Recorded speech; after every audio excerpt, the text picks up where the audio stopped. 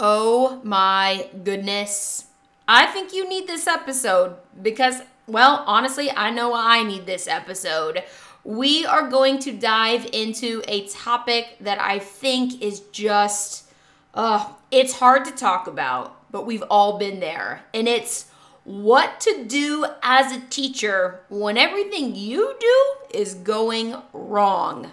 Yeah, I know it doesn't seem like a very positive topic, but I think it's something that we need to hear because how can we turn absolute chaos into something that is truly incredible? Before we get into the episode, I want to share a 5-star review that was on the Apple Podcast app. And it says, listen, if you're living the teacher life, you know that unless you are a teacher, people don't get it. Your spouse doesn't get it. Your parents don't get it. Your kids don't get it. Your friends don't get it. Monica gets it. You'll find yourself laughing, nodding your head in agreement, and light bulb moments as you listen. Well, that's really nice. Oh my gosh, thank you. I do get it, and I think you get it too, because when we're living this teacher life, we are truly living a life that matters for kids, but at the same time, it is difficult for other people to understand. And I think that is a perfect segue into this episode. What do we do when things are just a hot mess express? Listen in and you'll find out. Only in our world is this normal.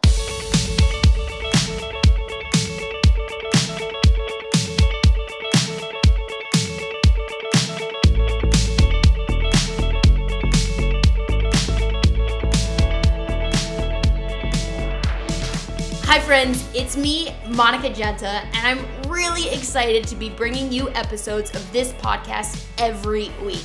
It's full of tips and tricks, stories and strategies, celebrations and struggles, all from the real life that we are living every day. Welcome to This Teacher Life.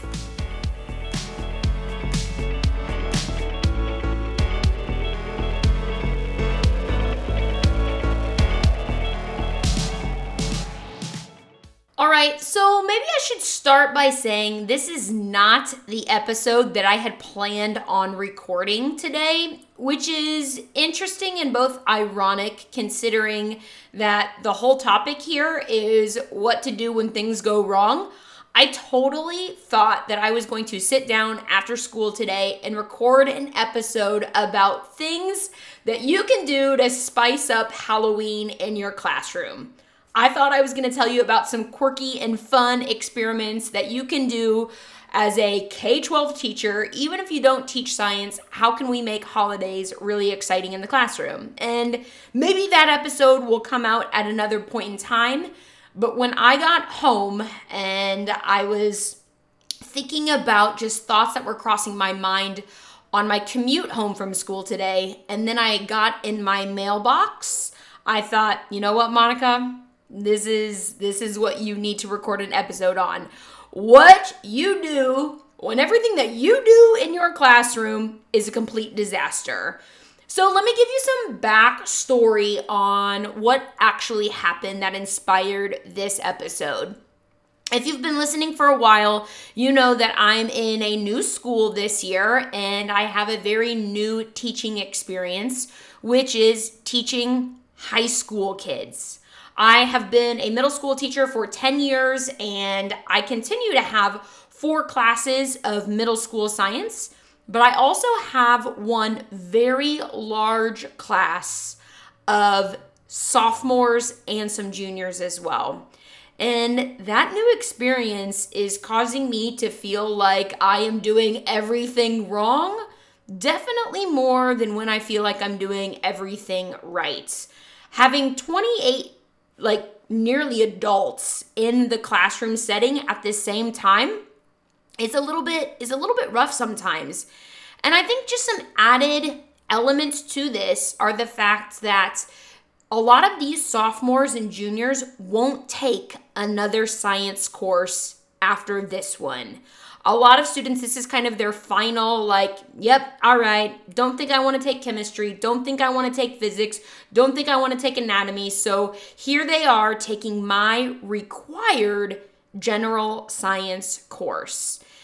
And as I was planning the curriculum, and I truly had a lot of flexibility as I was planning this, because there wasn't a true curriculum map at that point in time, I wanted to make sure that I was doing things that kids thought were relevant. I wanted to make sure that I was doing things that were engaging and fun and also realistic, even if these kids aren't totally jazzed about science. And so as I was planning the curriculum, I really thought I would tap into the science of our senses. What we see, what we hear, what we taste, what we feel. And so the first unit that I planned was a sound unit. And I think that you can do some cool things with sound and slinkies, and you can talk about wavelength of things, but at the end of the day, I have never measured the amplitude of a sound wave outside of being in a science class. Like, that's never impacted my life in a big way. I have never actually thought like, man, maybe I should measure the frequency or the pitch of that sound. Like, I've never done actual mathematical work when it comes to sounds. But at the same time, when I take a step back and think about sound, this is a scientific principle that is impacting our lives on a daily basis. Like, the science behind this podcast right now is actually quite fascinating. I've got a microphone and I can actually see when I am talking a little bit softer, what does that do to the sound wave? And when I get really excited, which I do often, what does that do to the sound wave? And how am I going to have to edit it? And where do I want to put in a backing track to add a little bit more emotion or excitement? Like, that's the kind of stuff that deals with sound that I think is relevant in the 21st century. So I got this idea like, yeah, we're not going to do a slinky experiment. We're not going to have the kids like do all these crazy equations as like the final test. No, what we're going to do is we're going to make this realistic and relevant and fun on a scientific level when it comes to sound. So I went all teachery and created a project, and the kids were super mad at me when I said it wasn't a group project, it was an individual project. But I also created a killer rubric. I mean, what is more like living this teacher life than creating really solid rubrics or checklists?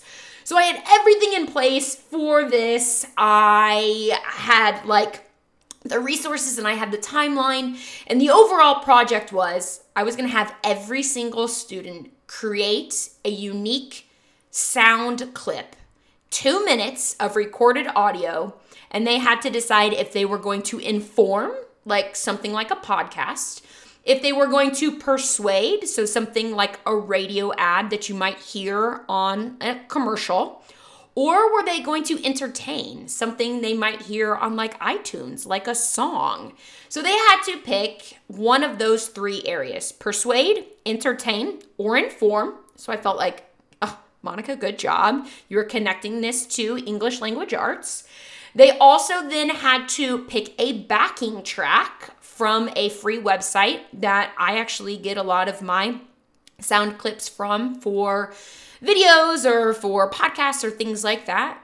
I exposed them to this free resource where they could add a track that matched the emotion of their recorded audio. And then they actually had to write a script. They had to write this out and they had to record the audio. They had to edit it. I downloaded Audacity, which is free software, onto all the Google Chromebooks, and we were rocking and rolling. I thought, boom, every computer has a mic built into it. It has the software. We've got the rubric. This is based on not just science, but it's also based on other standards that the kids are learning. And then I said, then they're going to have to screenshot 3 different areas of their sound clips. and they're going to have to prove that the frequency of those sound waves are different. I was comparing and contrasting, like we were hitting so many great standards. And I introduced this project to kids, and I think that fell a little bit flat. Like, I don't think that they were super excited about this project. But I said, too stinking bad, we gonna do it. Like, everyone put on a smiley face. Like, let's have fun with this because this is real life. And I even showed them some startling statistics about how many podcasts get downloaded and how people are still producing like spoken sound ads on Facebook and Instagram. I even showed people, my students, how people are making a ton of money by being entrepreneurs in this space where all they do is produce sound. Like my podcast is not monetized, but so basically what I'm saying is like I don't make money from releasing this. I just do this for fun. But there are people out there who are making millions of dollars every single year simply because you are listening and downloading their podcasts. So I showed kids all of this and I got them excited in that way. And I felt like, man, I'm making this really relevant for kids who are like, this is a required science course. I don't want to be here. Like, boom, I am showing you that sound can be really powerful. So I got some kids to buy in and I felt like, okay, now we got some momentum. And from there, quite frankly, like, if I'm being honest, shit hit the fan. Like, everything that could go wrong did go wrong. Technology wouldn't work. Like, we could not even get the microphones in the Chromebooks to work. And then once we figured that out, we had to change some settings. Once we got that all ironed out, then we realized that Audacity on a Chromebook won't let you import multiple tracks at the same time. So that was a hot mess express. And then what we realized was in an alternate sound editor, you weren't even able to manipulate the sound. And then people were having a hard time finding their saved backing tracks in the Google Drive. Like they just disappeared. And then we couldn't figure out how to screenshot something on a Chromebook. Like, I mean, it was just one after another, after another, after another. And I had 28 like practically adults getting frustrated about a project that they didn't even want to do in the first place. And it was one of those moments where it's like, you just start sweating. Do you know what I mean? Like you're teaching a lesson and everything is going downhill at a very rapid pace and your body temperature just goes up and you're like, oh my God, like I need to open a window or something. This is not at all what I had envisioned. I had envisioned kids like being so respectful as people were recording and everyone was just going to find the perfect backing track in the matter of 5 minutes and like all these things. No, it took some kids 2 days to find a stinking backing track. And it took us 3 more days than what I had planned to actually complete the project. And it, oh my gosh. Like, if I'm being really real with you, at one point, I nearly just abandoned the project and said, all right, we're doing a unit test instead. Like, this is not worth it. And so maybe you can't necessarily relate to this podcasting project. Maybe you can't necessarily relate to like these intense like experiments that you might have in a science classroom. But what I think you can relate to are probably these moments where you put a ton of time and a ton of effort and a ton of creativity into making something amazing for kids, and then it's a massive flop. And the question is, in those situations, what do we do? How to react? How do we, I guess, take something that goes downhill? How do we get it to go back uphill? All right, everyone, it is time for a fun fact of this episode. Since we're talking a lot about like recordings and things like this, I thought I would share that I used to record some really interesting, really quirky music videos. I have one out there called Science Baby. It's a remix of Ice Baby. I've got another one out there from, do you remember Carly Rae Jepsen when she's like, call me maybe? I have a song called Learn It Baby, which is a remix about all the things that you're gonna learn in my science class. I mean, they were ridiculous and it was so much fun. They're on the YouTube out there. In fact, actually, if you go to monicagenta.com/videos, you can see some of these old school things that I clearly had a lot of time on my hands as like a first and second year teacher, and I was just going for it. All right, so what did I do? How did this project actually end? Did I abandon it, or did I say we're gonna buckle down and we're gonna get this figured out? And the answer was, honestly, I did not want to lose street cred with my high school students. It constantly feels like our relationships are going good, and then everyone hates each other in the class. And then I feel like, man, we're really getting somewhere. Like, we are finding some common ground, and then all the kids come in a negative attitude. So I knew if I just said, we're not doing the project, I was like, that's not going to go well. Then every single project after this is going to like result in the same way. So it was funny because I recently got a letter from a student, and it's not a student that I've ever met. It's not a student of mine. It's not even a student who lives in the United States. It's a student from Uganda.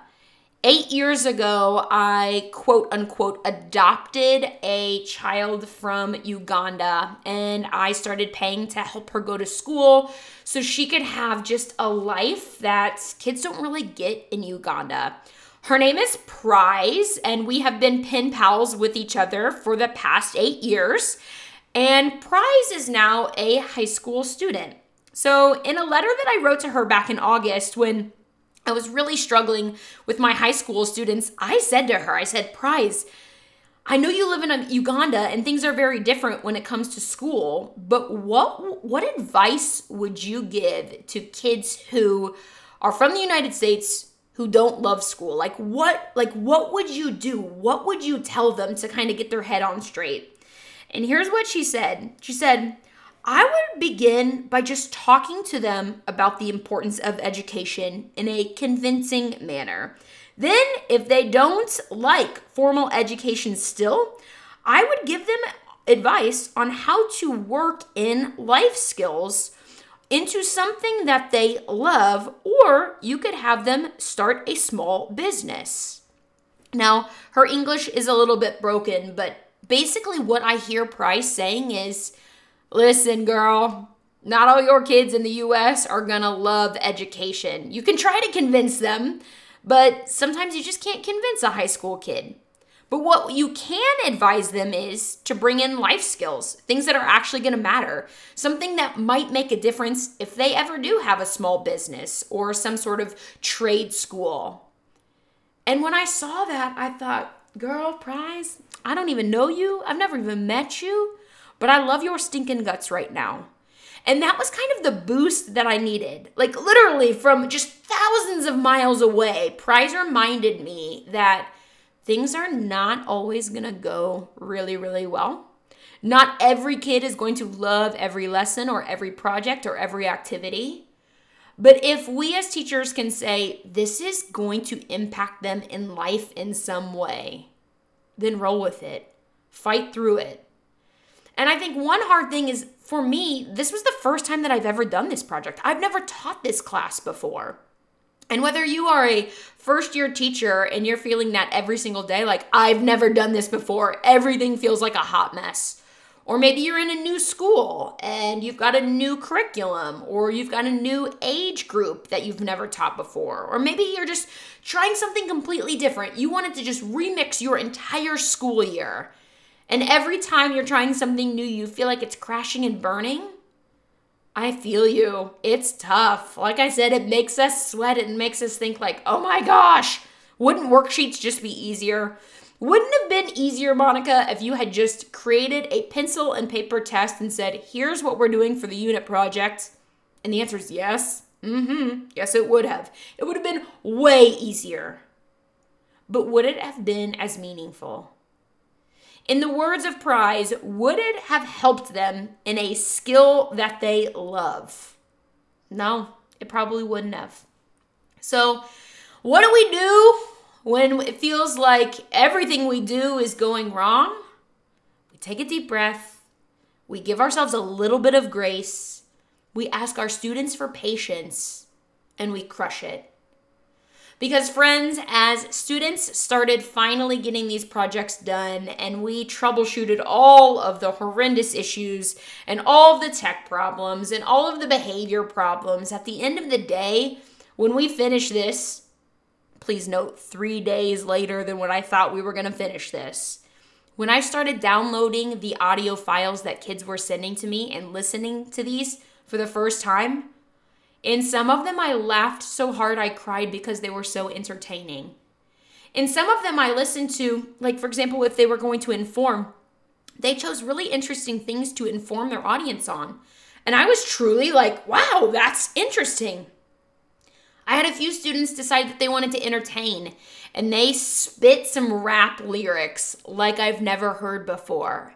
And I thought, shoot, dang, you are genuinely talented when it comes to singing or rapping. That's why we do these crazy things. That's why we do these projects, and we plan for things that are extra work and extra effort, but they make an extra big impact on our kids. So have I regretted this project a million times since I created it? Yes. But it was all said and done. It did feel like there was light at the end of the tunnel. It did feel like this is something that kids can now have in their back pocket. They learned a little something about sound waves in a way that they wouldn't have learned from a test or from a textbook. I made it real life. I made it relevant. And anytime we as teachers are doing that, and we are living this teacher life in a way that's authentic to kids, we are also helping them build this student life. And that, my friends, means that we are doing everything right. Friends, I really hope you enjoyed this episode. I'm just really super confident that somebody out there is listening to this in their car or during a workout, or maybe you're cooking dinner and you're like, oh my God, I needed that. Like, I needed that reminder that when I am a hot mess and everything that I thought was going to look like a Pinterest project in my classroom, or I thought, oh my gosh, like, I'm gonna win an award for this incredible opportunity that I just created with my kids, and it all crashes and burns right in our faces. It's all right. You are not alone. We are not alone, all right? Now, if you want to have a great time and you need more than just this as a boost, you need like a day. You need a day to celebrate awesome. I want to remind you that I have a conference series called The Awesome Conference, and that's exactly what it is. I've got 2 locations for the Awesome Conference this year, one in Champaign, Illinois on Friday, November 22nd, and one in Effingham, Illinois on January 24th. I would love to have you come and celebrate education with hundreds of educators from all over Illinois. And hey, even if you're not from Illinois, you can still come. Little road trip, a little Southwest flight, like legit, that would be awesome. But if you are feeling like a failure and you're like, oh my gosh, I just need a boost, I need something fun and refreshing, the Awesome Conference is no doubt the answer. You can find out more about the Awesome Conference at monicagenta.com/conference. If you enjoyed this episode, make sure you're sharing it with a friend so we can all fail forward together.